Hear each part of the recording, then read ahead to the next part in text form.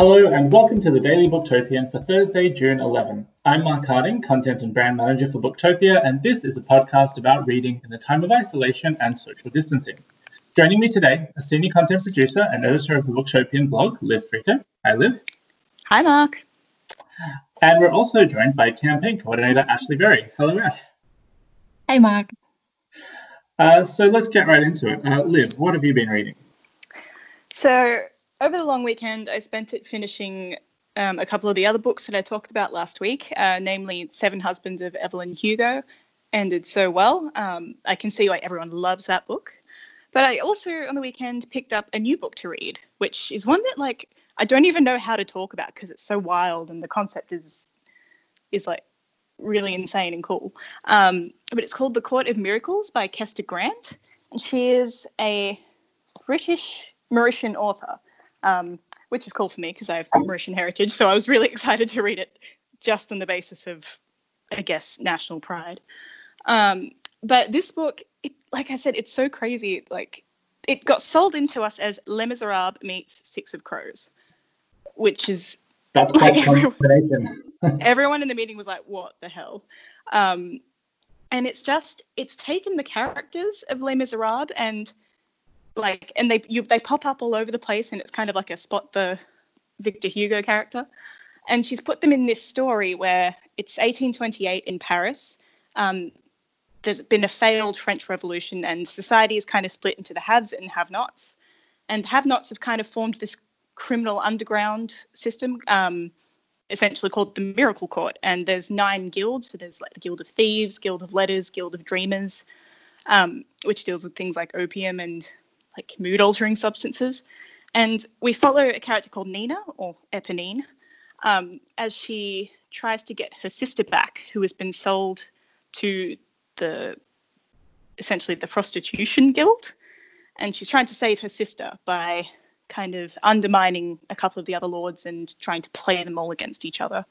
It's really cool, and it will surprise no one to find out that I went through a Les Miserables phase in my young adult me. No. I know, right? So I don't want to say against my better judgment, because this author's really got some balls going for a Les Miserables story and mixing it with this fantasy world of hers.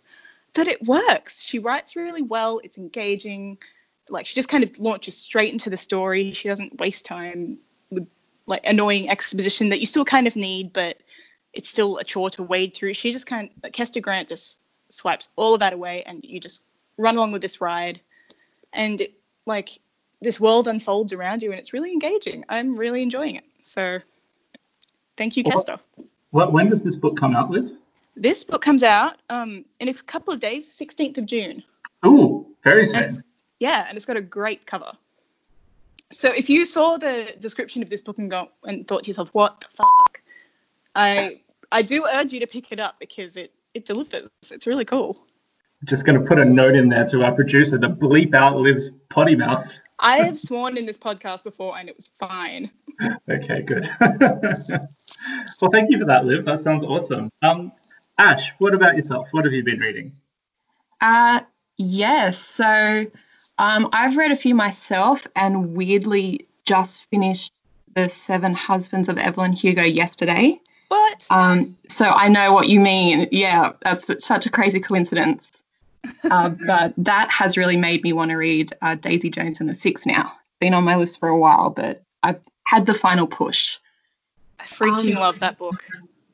Really? Okay, great. Yeah, I'll pick your brain on it later. Yes. Okay, I'm excited. But my main book I was coming into this with, and I'm a little late to this one, but I just read Little Fires Everywhere by Celeste Ng. Actually yesterday as well. It was a 12-hour turnaround. I finished it at 1:30 this morning, so please forgive me if my thoughts aren't fully developed.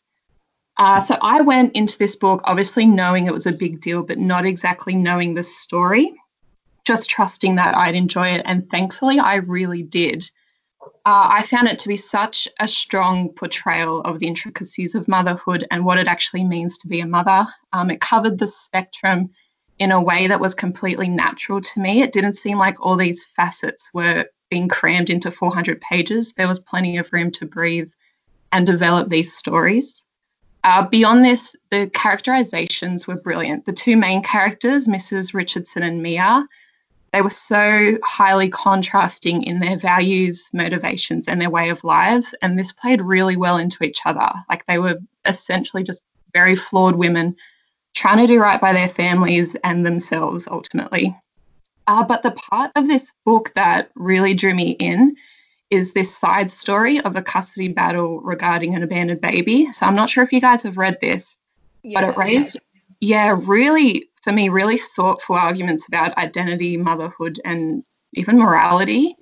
It was such a complicated part of the story, and I could really took at length about this because I still don't, like I said, I finished it at 1:30. I still don't know where I fall in this battle.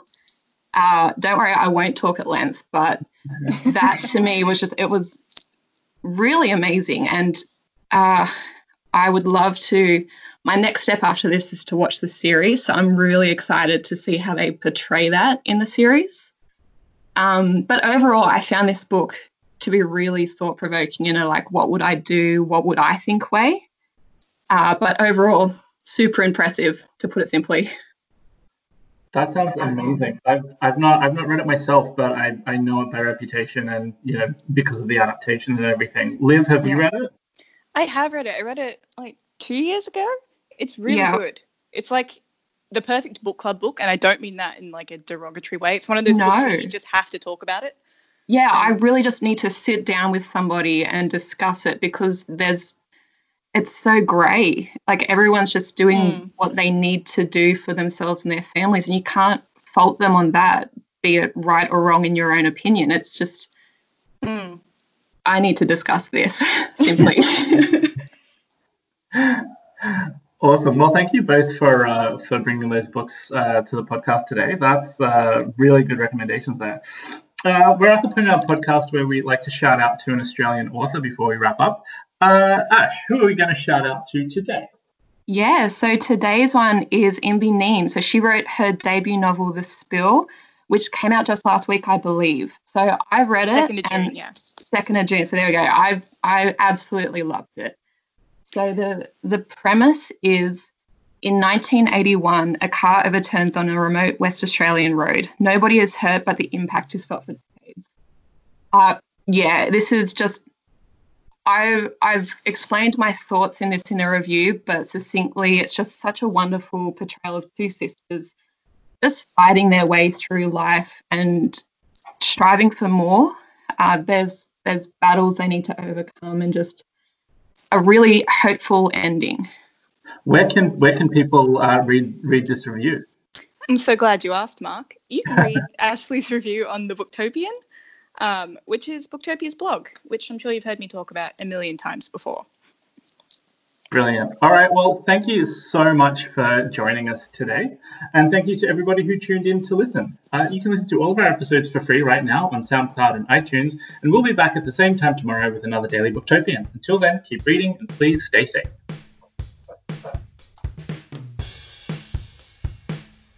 Thank you for listening to the Booktopia podcast channel. Don't forget, you can subscribe to us on SoundCloud and iTunes for free and get access to hundreds of author discussions, book analysis pieces, and more. Or, if your eyes need a workout, head to Booktopia TV on YouTube. Don't forget, for all books featured in this podcast and for access to a whole bunch of other fun content on our blog, head to Booktopia, Australia's local bookstore, at booktopia.com.au.